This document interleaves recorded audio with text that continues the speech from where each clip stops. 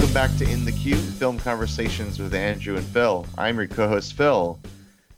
And when the credits rolled on this movie, I said out loud to my wife, I feel like I really saw something. Oh, interesting. I'll be curious to unpack that. Saw something. We'll start from there. I'm Andrew. I'm your other co-host, and I feel like we have entered a new era of great animation. Like, just the quality of the animation. I mean, like, the physical quality of the animation over these past few years has just been staggering. Especially with stop motion animation, which is to me like performing magic in the first place. Because I did stop motion animation when I was growing up, and I can tell you it is difficult, it is laborious, it is time consuming, and it's very hard to get to look like anything at all, much less extremely expressive characters. It's just shockingly well animated. Yes, there is a lot of craft to be found in this film. There is. Isle of Dogs, directed by Wes Anderson. We're going to talk all about it in just a moment. But first, I want to tell you guys out there where you can find us on the web. You can go to our blog, which is found at www.in-the-q.com. We also have a Facebook page. Just search Facebook for In the Queue, Queue. Both of those places, you can find all of our episodes. You can also find supplemental things that we post on the Facebook page. And if you want to get in touch with me and Andrew, Facebook is the way to do it. Like our Facebook feed, like our Facebook page, rather, and then we'll populate your feed, and you can even join us and be a guest on the program to talk about the film of your choice. We would love that. Yes, we live for it, among other things. Yes. Also, we have a Twitter. It is at ITQ Podcast. And then you can find us also on iTunes or on various podcast aggregates like Podcast or Overcast. And so, without further ado, today's film is Isle of Dogs.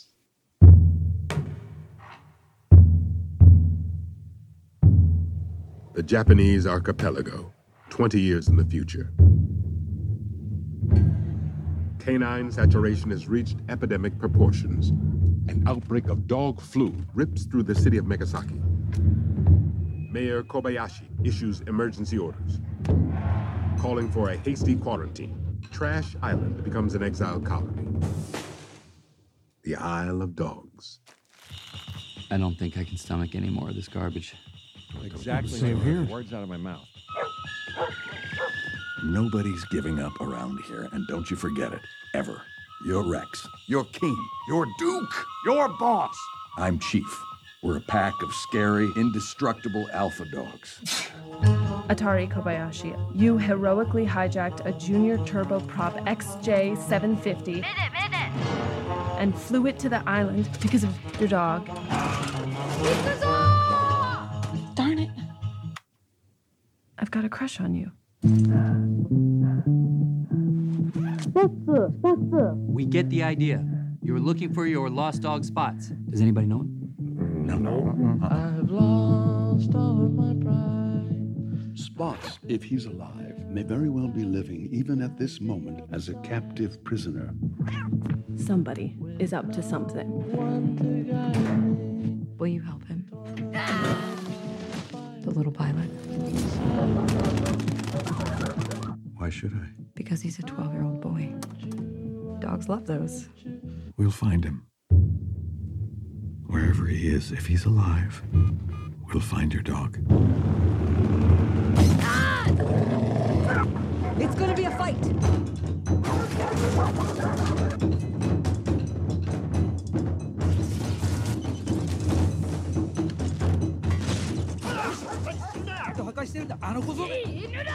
I wish somebody spoke his language.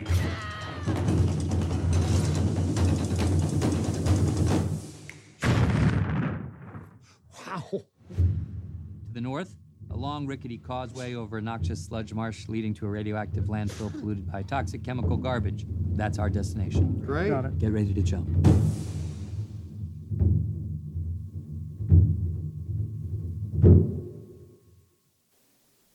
Love that drumming. Taika So Waititi. that trailer, I think, does set it up fairly well. The story is basically about in this near future, there's an outbreak of dog flu in a kind of Wes Andersonized version of Japan. And dogs are quarantined on Trash Island. They're sent there to basically die or live out their remaining days apart from the rest of the country. Sure. And a young boy named Atari is searching for his dog, and so he flies a plane to Trash Island and then crash lands and has to somehow retrieve his dog. And then in the meantime, there are forces at work who are also trying to recover Atari himself. Yes. So that's I Love Dogs in a nutshell. The animation is like leaps and bounds from Fantastic Mr. Fox.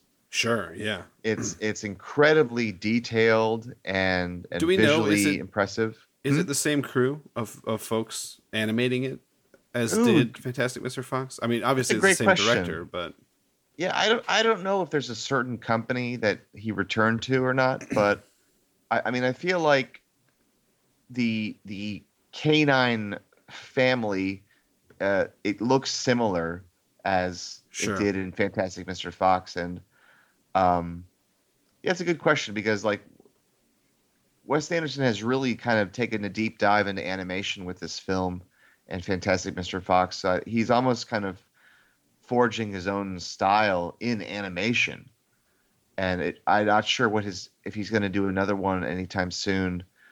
But he's kind of made a visual stamp on live action, and now he's constantly kind of pushing himself to different achievements. So yeah. for So sure. the film is when I say that I felt like I saw something, what I meant was that I had a satisfying movie-going experience because I saw something I'd never seen before. I saw like a vision of a world that was original. I thought it was something new and different, and I thought like, well, I don't mind that I had to pay $11 to see this because it was very interesting. So I don't like kind of flat out love this movie though, which I have a feeling you possibly do. Well, there are elements of it that I love, but there are elements that trouble me as well. The animation was astonishing. I mean, as an animation aficionado, someone who truly loves animation in all of its forms, this was a mind-boggling movie. It maybe didn't impress me quite as much as the Box Trolls did in terms of stop motion animation, but it's about as close as I've seen. And there were wonderful touches, like whenever there's smoke or dust, you can tell that they use like sort of like shredded cotton or something similar to simulate it, but it like you can tell that it's artificial, but you can also appreciate the effect that it gives and how convincing it is. It's really nice. I also love the fact that it switched between stop motion animation and traditional drawn animation. Whenever we would see something on a television screen, it would be classically animated, and then of course in the quote unquote real world it was stop motion animation. It really very impressive stuff all around. Now the part where I don't like the film as much is the same thing that you've heard me say time and again about Wes Anderson. It feels distant. It feels emotionless. It feels that the characters, like the stakes are, yes, technically there, but I never feel the emotional stakes. I feel like since his first three films, Wes Anderson has slowly drifted away from genuine emotion being expressed in his movies. And we are, I think, in Fantastic Mr. Fox, I really enjoyed a lot. It was, of course, based on source material by Roald Dahl, which I think probably helped it because it felt a little. It felt like it was more meaningful. Like everything was more meaningful to the characters themselves. There are parts of this film, and I think that it is helped greatly by the fact that it doesn't really have any subtitles or a ton of translation when the Japanese characters are speaking. I think there are elements of this film that it was kind of forced into visual storytelling on the emotional side of things. Some very convincing tears in this film in terms of animation, but a little bit less convincing in terms of what I thought the characters actually felt. So it was bizarre because I was of two minds about it. I was very much enjoying the animation while being very bothered by how little I had emotionally invested in the movie. Yeah, and I share your criticism because it does have this kind of ironic detachment for everything. Yeah. And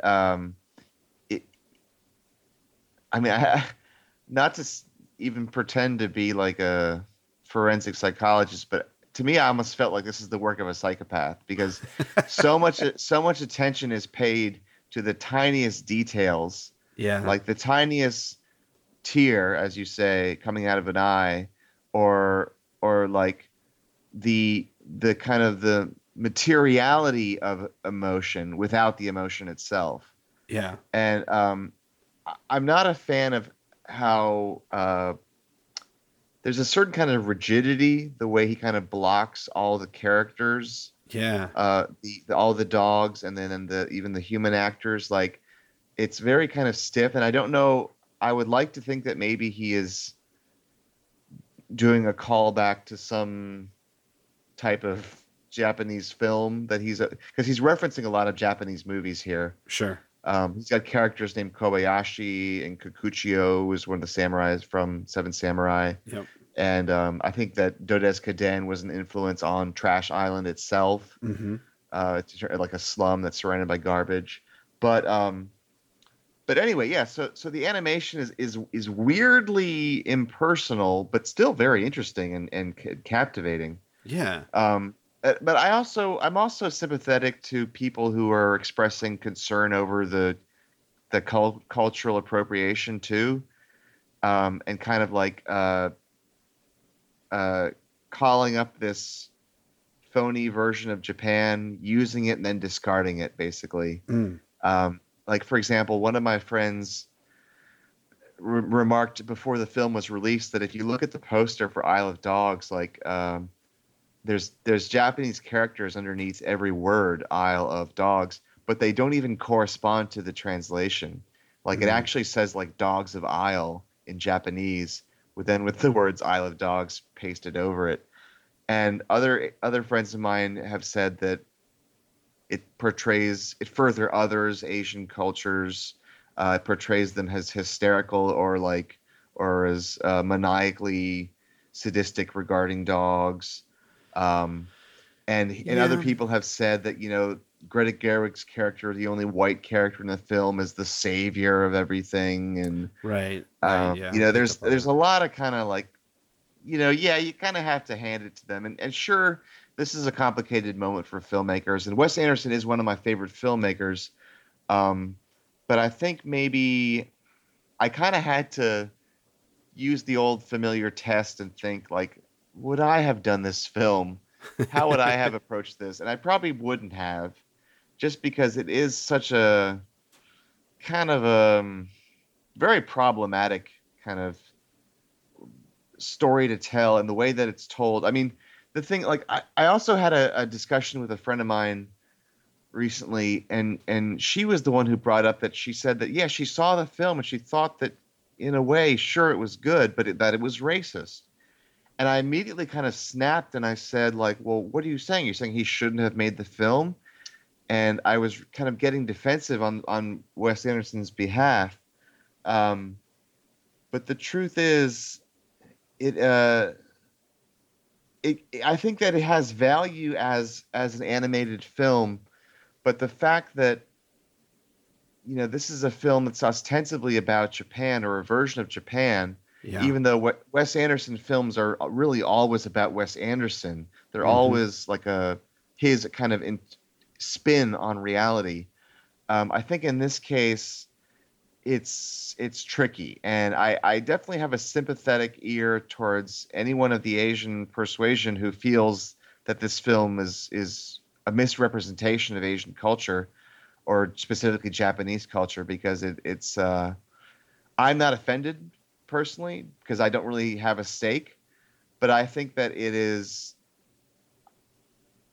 a problematic film, especially to come out at a time like this. Yeah, I'm not sure, why it couldn't have been done, placed off the coast of Seattle or something like that. Exactly. Why did it have to be an Asian country? Yeah, why did it have to be Japan, and why did it have to be this? Other than the fact that, like myself, I'm sure Wes Anderson is fascinated by Japanese culture, and everything that the history of Japan, the art of Japan, all of that is clearly influential, and I'm sure Wes Anderson is a filmmaker and a film buff. As you mentioned earlier, Phil, he's referencing great Japanese filmmakers because the history of Japanese cinema is a long and storied history of truly great art.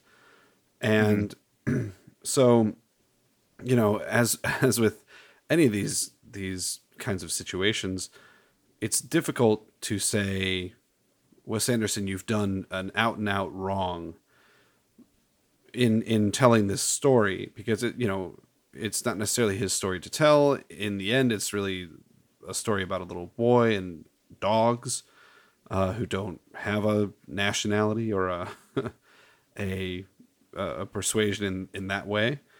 But on the other hand, yeah, why not make different choices? It's and I think that's the kind of questions Hollywood needs to be asking itself these days, especially if you're running the risk of appropriating another culture.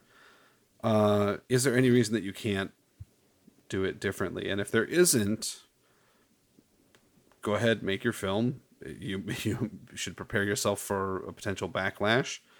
But if there is a way for you to do it differently, then why not do it differently? If there is a way for you to approach your story or your idea without treading on another culture's toes, then why not do that? And also, you could have the added bonus of telling a more honest story. Sure. You could avoid stepping on the toes of another culture, but then you may also kind of unlock true pathos and true emotion and true stakes. Sure. But I think Anderson is so interested in his kind of like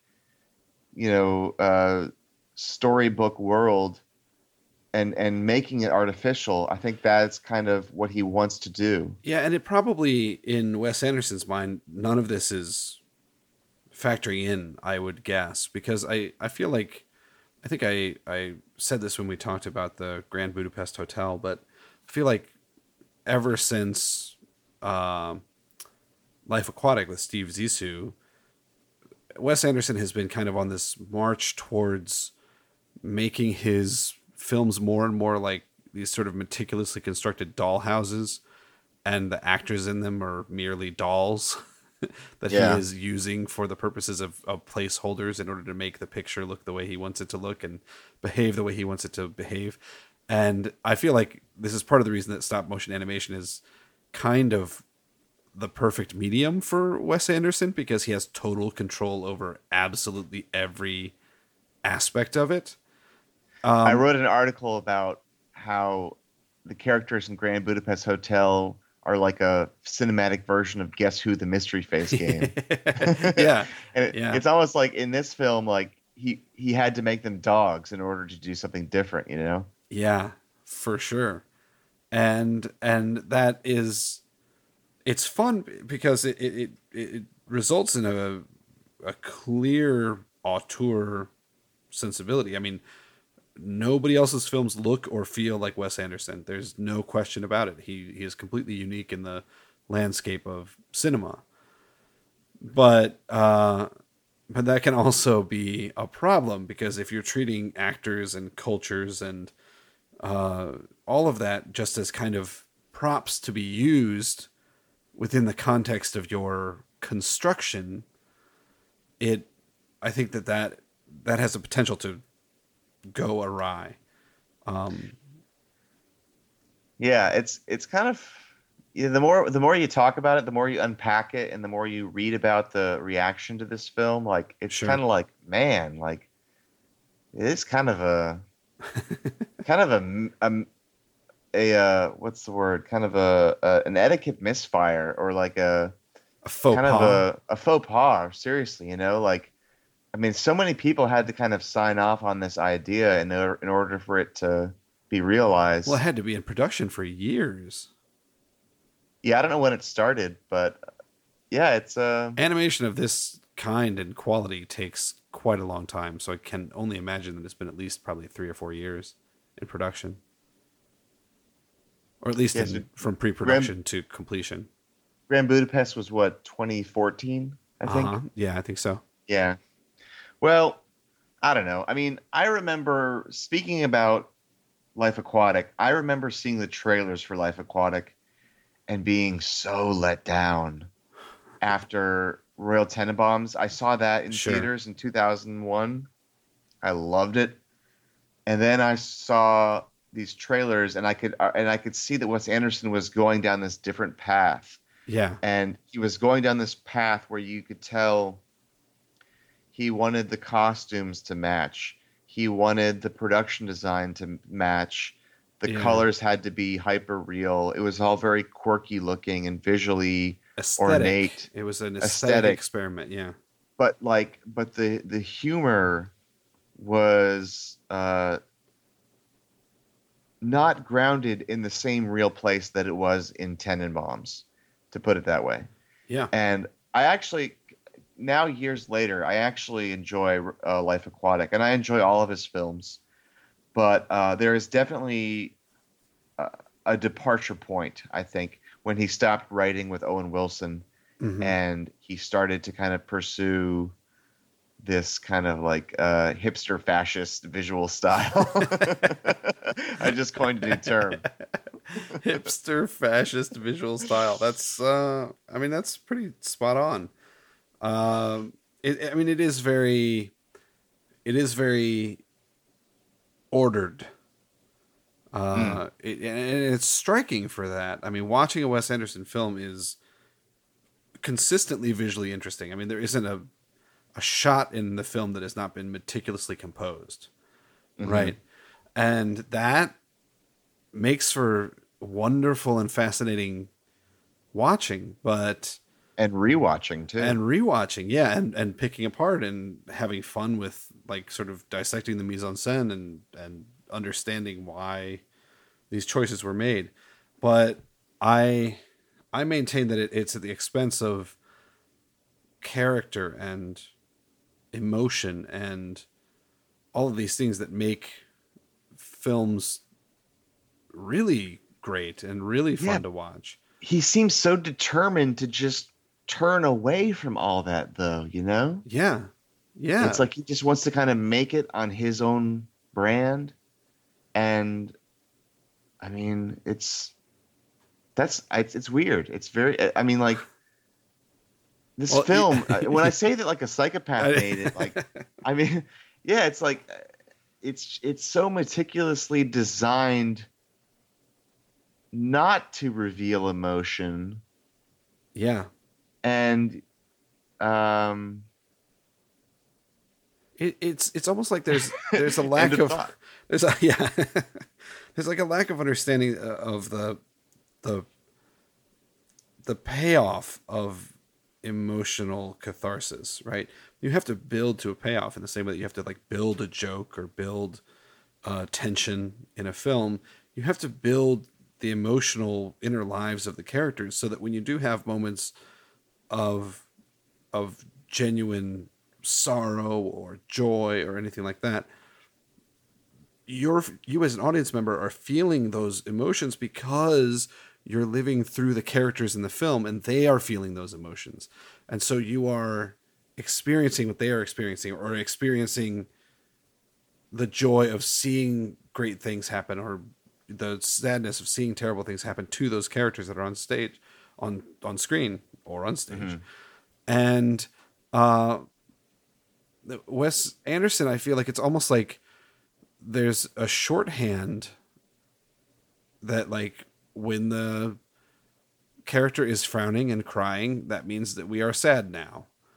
And that's all the work that's done to build into an emotional payoff. It's just like saying, like, do you understand that now is the cue where you are supposed to feel this thing that you are supposed to feel now? And he's also got this stock company of actors that he keeps working with, and he's bringing new people in. Yeah. But you're talking about shorthand, like the new people, like Courtney B. Vance, Greta Gerwig, and Liev Schreiber.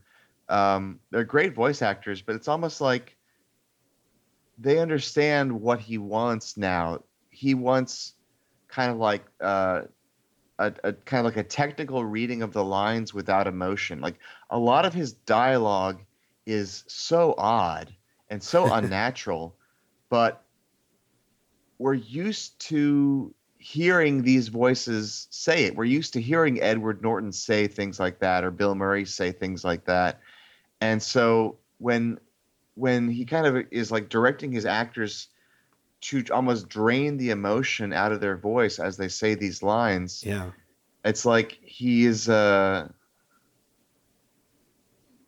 really kind of split off in his own direction here, and he seems determined to kind of resolutely follow his vision in every way. And I think he's obviously aware that he has a huge following, and I will continue to see his films in the theater for sure, because I think it's because I care about the medium. I think he's doing things with the medium that are interesting. But that being said, like, I actually had zero curiosity to revisit Isle of Dogs.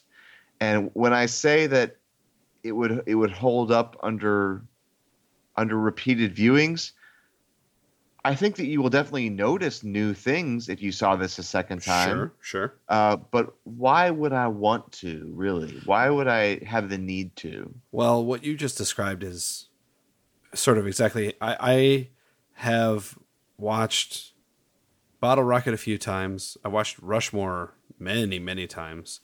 I watched Royal Tenenbaums almost as many times as Rushmore, probably.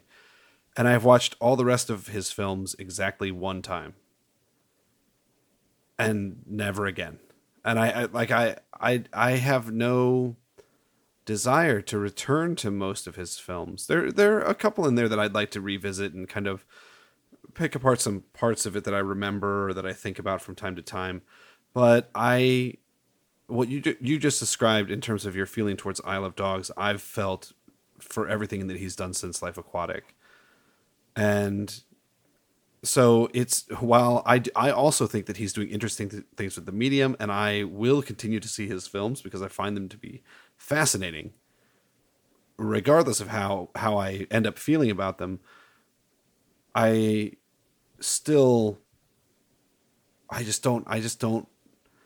don't like returning to a world where I don't care about anybody and they don't care either.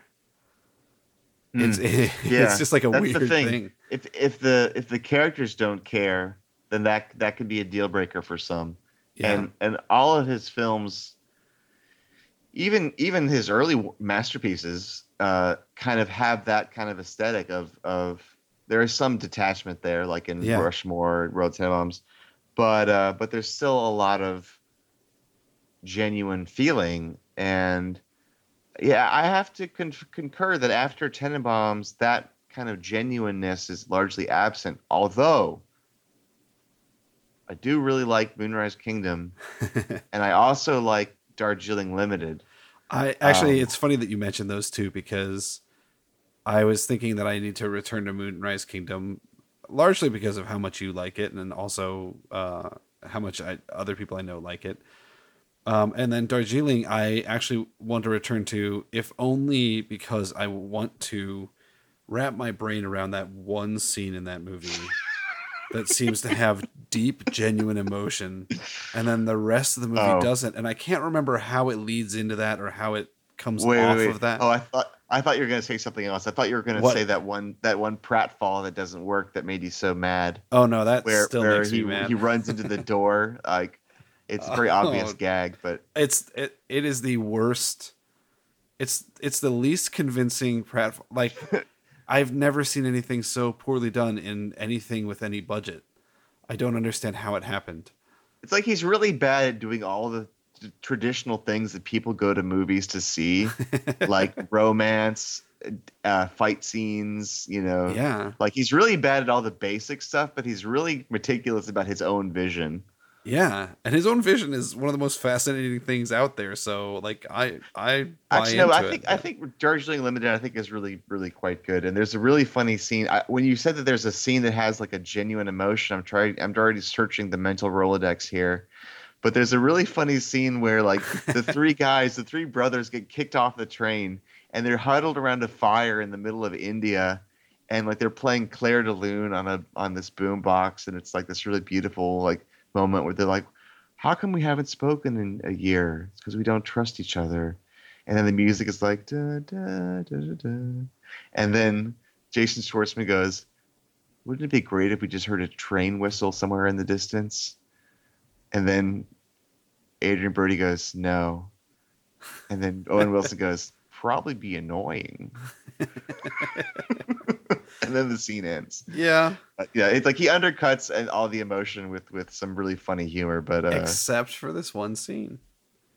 What is the scene? I have to know. It's the scene where they pull the drowned kid out of the weir, out of the weir in the little river. Like that, it's like the only moment in that film that it's like all of a sudden the stakes are real and everybody is genuinely emotionally affected by what's happening. It's the only time in that entire film that he doesn't undercut it. And that's you know what? amazing. I think that's one of the last times that he did that in a film. Yeah. Because like you can say, he did that even in Life Aquatic. Yeah. With the death of Owen Wilson's character. Yeah. But yeah, like after Darjeeling, I think even in Moonrise Kingdom, the serious threats are always absurd. Yeah. And unbelievable. Yeah. But I still like it though. Hey, to each their own. Well, that's our breakdown on Wes Anderson. Yeah, I really hope he keeps making films because I course. am very interested in them. Yeah, likewise. And I think that he has the potential to make another great film. I'm sure of it. If he makes another live action film, I think it could be great if he does it well. Agreed. Maybe if he just listens to his heart a little bit more, or does the opposite and goes in the opposite direction, but just goes full on ham, and then comes up with something that nobody could even conceive of. Well, I feel like one of his heroes is Jean-Luc Godard, who's just like grown more and more formalist and bizarre over time. I feel like he might end up going in that direction, and it's going to be weird. Well, who knows? He's still a young man. He's going to be 50 next year. So yeah. Hey, look, if you look at a lot of my favorite directors, they didn't make their best films until they were at least 50. Yeah. So we'll keep an eye out on you, Wes Anderson. In the meantime, Isle of Dogs is a word that I've overused already. Problematic. Yeah. But it's interesting. It's worth unpacking. It's worth having a conversation. And if you buy a ticket to see the film, you could say that you're not endorsing racism, but you're endorsing interesting, quirky films. And then you can talk about them later. Yeah. Yeah. And so stay tuned for our next episode. It's going to be another listener's choice. Yes. We're going to have Eric back on the program to talk about Ai Weiwei, Never Sorry, which is a documentary about the famous Chinese dissident artist. Well, I don't know if he's a dissident, but I think he is an the artist. Chinese government probably views him that way. Indeed. Well, stay tuned for that. We will see you then.